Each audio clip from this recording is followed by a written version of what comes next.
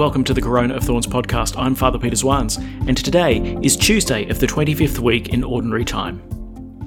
Let's pray. In the name of the Father, and of the Son, and of the Holy Spirit. Amen. The grace of our Lord Jesus Christ, the love of God, and the communion of the Holy Spirit be with you all. And with your spirit. To prepare ourselves, let us acknowledge our sins. I confess To Almighty God, and to you, my brothers and sisters, that I have greatly sinned, in my thoughts and in my words, in what I have done and in what I have failed to do, through my fault, through my most grievous fault. Therefore I ask Blessed Mary, ever Virgin, all the angels and saints, and you, my brothers and sisters, to pray for me to the Lord our God. May Almighty God have mercy on us, forgive us our sins, and bring us to everlasting life. Amen. Lord, have mercy. Lord, have mercy. Christ, have mercy. Christ, have mercy. Lord, have mercy. Lord, have mercy. Let us pray. O God, who founded all the commands of your sacred law upon love of you and of our neighbour, grant that by keeping your precepts we may merit to attain eternal life. Through our Lord Jesus Christ, your Son, who lives and reigns with you in the unity of the Holy Spirit, one God, for ever and ever. Amen. A reading from the book of Proverbs. Like flowing water is the heart of the king in the hand of the Lord, who turns it where he pleases. A man's conduct may strike him as upright. The Lord, however, weighs the heart.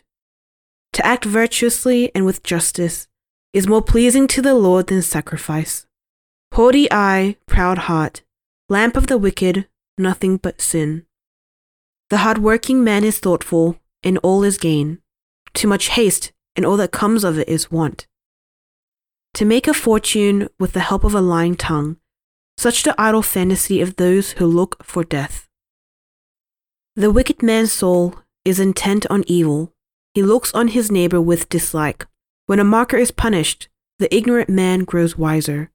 When a wise man is instructed, he acquires more knowledge. The just one watches the house of the wicked. He hurls the wicked to destruction. He who shuts his ear to the poor man's cry shall himself plead and not be heard. The word of the Lord. Thanks be to God.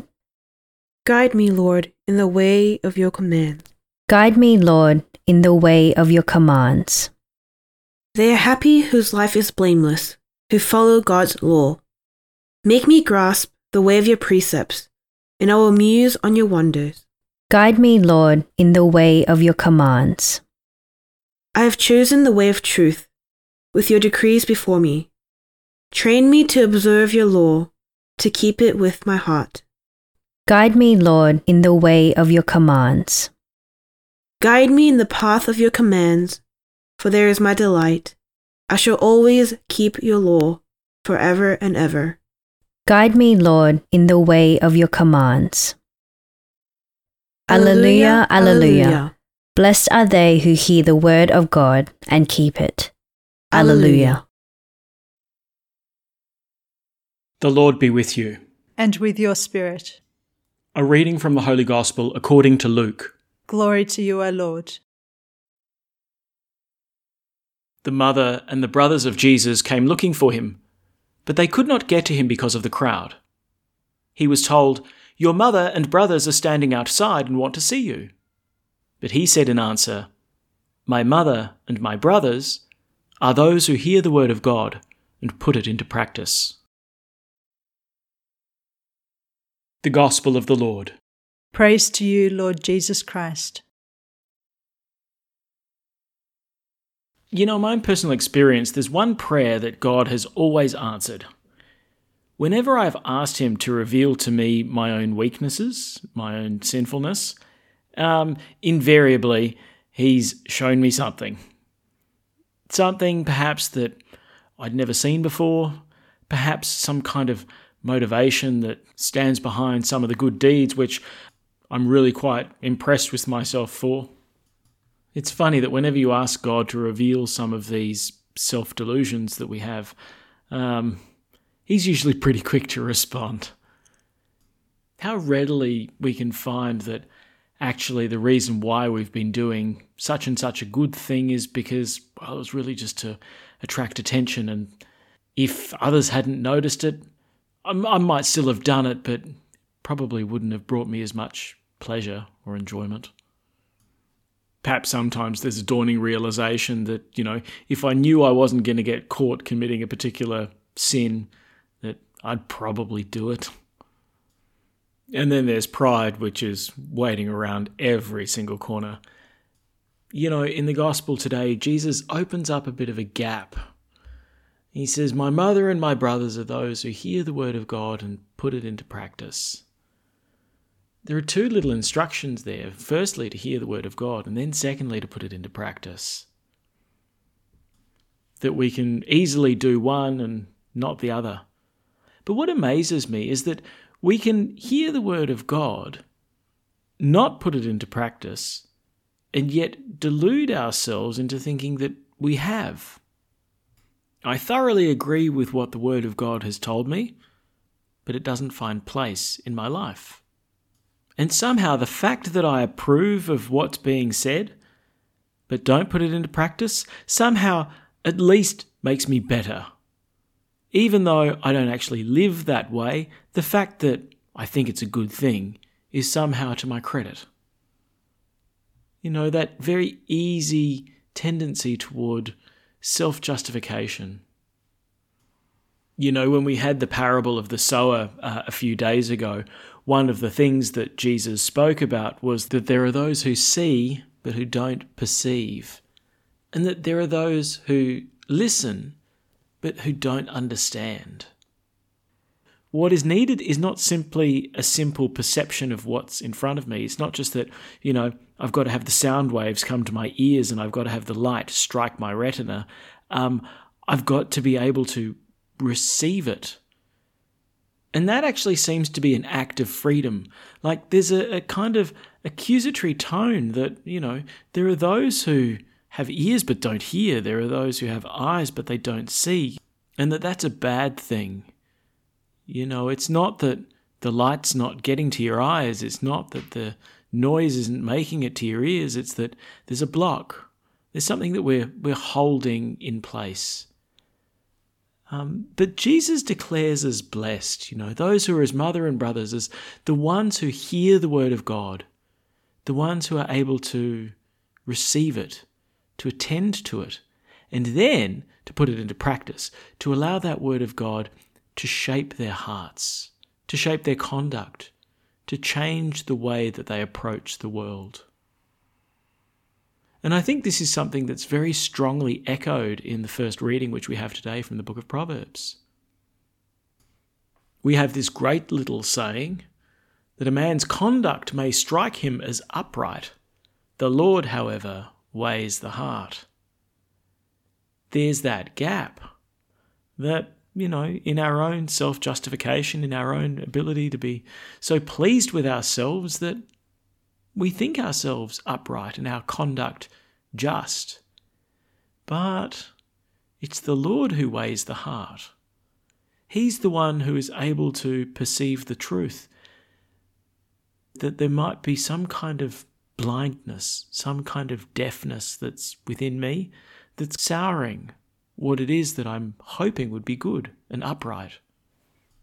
Now, you moral theologians out there would probably be saying to me at this point, yeah, but if I don't know that that's what I'm doing, if I really am blind to, these motivations or this conduct that's being soured, then I'm not responsible for it. I'm not culpable. Yeah, I'll give you that. We might not be culpable for it, but it's still something that's part of our conduct. It's still something that we're doing. And as such, it's bearing its fruit in our lives. Or, more to the point, it's stopping the fruit from being born in our lives, which our good, free choices really ought to bring about. We heard this proverb, "Haughty eye, proud heart, lamp of the wicked, nothing but sin." if we are filled with our own pride, if our eye is haughty and unable to perceive the truth, then we do have the lamp of the wicked. The lamp of the wicked is not one that sheds light, it's one that brings darkness. So even if I'm not morally culpable for the things which I do which I'm not yet fully aware of, well, the longer I remain unaware of it, the more impact it has on my life. And also, as we heard in the Proverbs, to act virtuously and with justice is more pleasing to the Lord than sacrifice.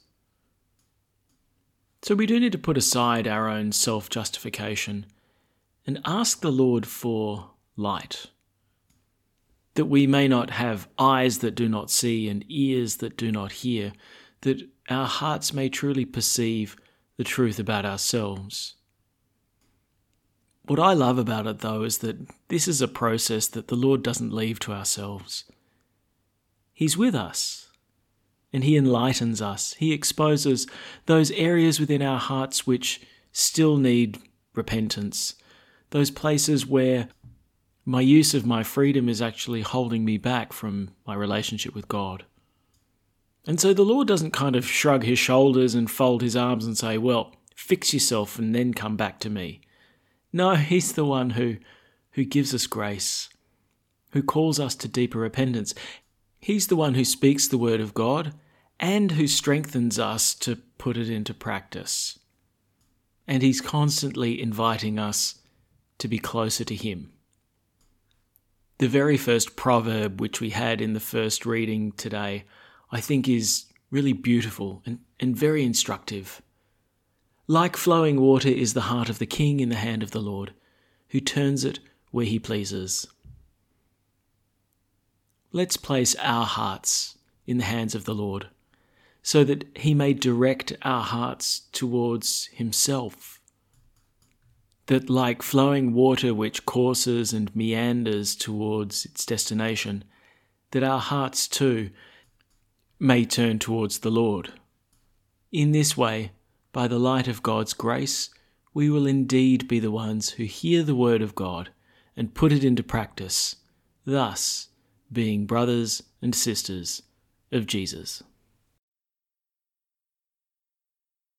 At the Saviour's command, and formed by divine teaching, we dare to say, Our Father, who art in heaven, hallowed be thy name. Thy kingdom come, thy will be done, on earth as it is in heaven. Give us this day our daily bread, and forgive us our trespasses, as we forgive those who trespass against us. And lead us not into temptation, but deliver us from evil. Deliver us, Lord, we pray, from every evil. Graciously grant peace in our days, that by the help of your mercy we may be always free from sin and safe from all distress, as we await the blessed hope and the coming of our Saviour, Jesus Christ. For the kingdom, the power, and the glory are yours, now and forever. Let us welcome Christ into our hearts with an act of spiritual communion. My Jesus, I believe that you are present in the most holy sacrament. I love you above all things, and I desire to receive you into my soul. Since I cannot, at this moment, receive you sacramentally, come at least spiritually into my heart. I embrace you as if you were already there, and unite myself wholly to you. Never permit me to be separated from you. Amen. The Lord be with you. And with your spirit. May Almighty God bless you, the Father, and the Son, and the Holy Spirit. Amen. Go in peace. Thanks be to God.